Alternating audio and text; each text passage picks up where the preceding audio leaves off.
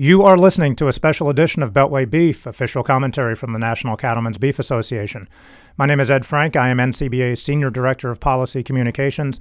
And with us again today is Kent Backus. He is NCBA's Director of International Trade and Market Access. Kent, thanks for joining us again. Thanks, Ed.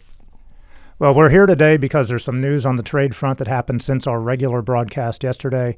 Overnight, China issued a list of proposed tariff increases on, I think, about 106 American products, and one of those American products is beef. Kent, can you bring us up to speed on what has happened in the last 24 hours since we sat on this same spot and did the regular weekly podcast? Well, it wasn't, but 24 hours ago we heard about the new tariffs that were going to be assessed on U.S. pork, and then the Trump administration moved forward with their findings on the Section 301 investigation on intellectual property and decided to assess tariffs on $50 billion worth of Chinese goods. That's a very long list, about 1,300 items.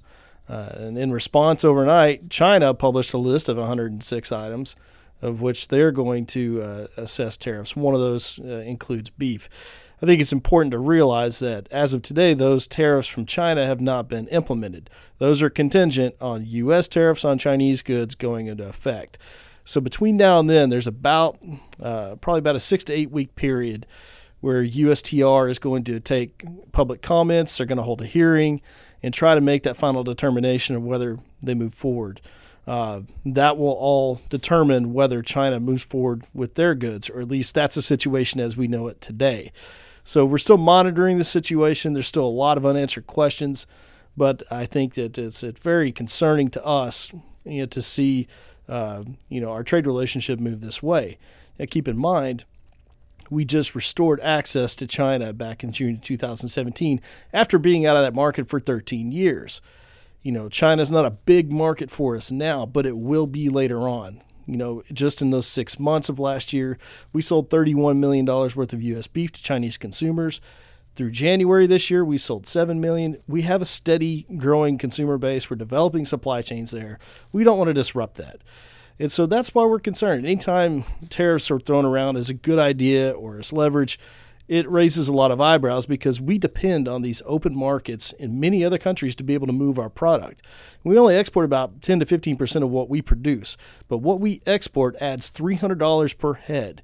And that's very important, especially with all the volatility in commodity markets right now, especially with cattle prices.